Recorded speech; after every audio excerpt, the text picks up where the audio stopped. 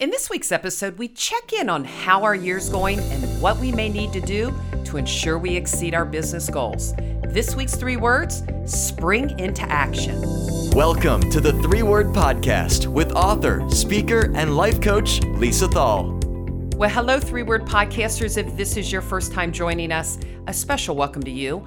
I'm your host, Lisa Thal, and each week I share my thoughts on 3-word topics, not only to engage and inspire you, but maybe those you lead as well. And maybe these 3-word topics you could use as a discussion in your next sales meeting. Well, I have 2 words right now. Hello, spring. Well, Sunday marked that first day of spring, and aren't you glad it's here? And I was thinking about this. We're nearly 3 months into our year, or for some of you, 3 months till your year ends, because some of you listening, I know your year ends in June. But I have a question for you to think about. How are you feeling about your year so far? And another question to think about. Are you on track to exceeding your goals? Well, I was in a coaching session with one of my sales leaders, and we discussed, can you imagine 3 months ago, we were doing annual reviews. We were planning, proclaiming what we needed to do to exceed our goals in 2022. Well, if you're in sales, I'm sure one plan may have been to make more money.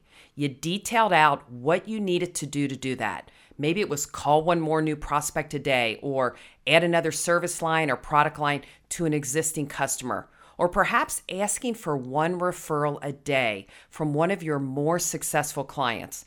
But at least you had a plan to moving your business forward. So today is a great time to pull out that business plan to see if you're on track or what you need to do to spring into action to ensure you reach your goals. So we need to ask ourselves, what do we need to do today to either create more momentum or move our prospects and our clients forward? And it starts with 3 words, and you know a girl loves 3 words. Action is required. See, action is required to move our business forward.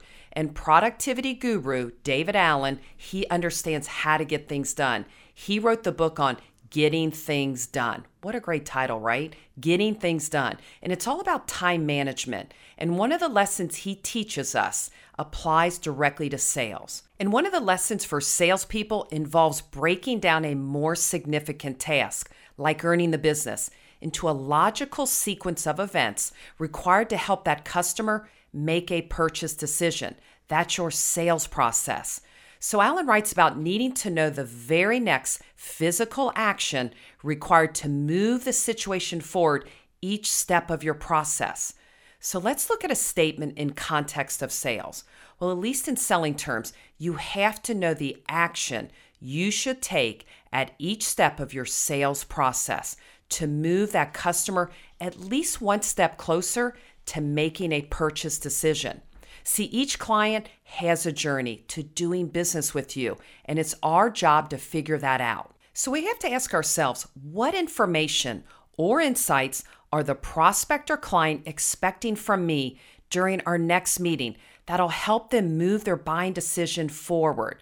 See, what value can I provide or at least share that'll have them taking action on doing business with me? So we've got to think about these 2 words, be deliberate. See, when we do this, we face challenges because we don't know or we haven't developed that following action required to getting our clients to move forward. And see, too many of us, we kind of operate on autopilot. We show up for work every day, and not intentionally, but we try to apply that same sales prospect to every client. And that sometimes doesn't work. And when that doesn't work, we assume that they went with another competitor, they didn't want to do business with us, and then we go on down the road to moving on to the next prospect. But we have to remember, each new customer and client is motivated by different things. It's our goal to discover what's going to move them forward with us. For example, if one of your next action steps is to send a follow-up email, before you take that step, you have to ask yourself, why are you sending the email? What value are you delivering in that email that's going to make a difference to that buyer? What information in that email will you provide to move that customer forward? And more importantly, what's the next action step that you want that customer to take as a result to receiving that from you?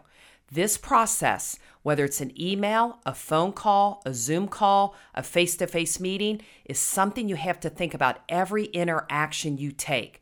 Because success in sales, it requires us to be curious, it requires us to be thoughtful, mindful, and deliberate. So instead of dreaming about getting that order, you should be really careful at setting a series of short-term goals for your prospects that lay out the following actions you need to take to helping them spring into action. So let's recap our strategy. We don't make a move with a prospect or customer until you understand the action you want from that client. Following up is rarely going to make a difference in that customer's decision-making unless you're intentional. So be more deliberate, have an action plan for each interaction to deliver more value to help that prospect make a faster, more favorable decision to choosing you. And again, the question you need to walk through is this: what information or insights are the prospect or client expecting from you during your meeting or the next meeting that's going to move their buying decision forward? So here's to you being more deliberate, closing more business, and more importantly, springing into action. Well, if you think someone could benefit from this episode, I invite you to share it, rate it, or subscribe for free at iTunes or Spotify so you don't miss out on the next 3-Word Podcast. Find more episodes and get the book at 3wordmeetings.com.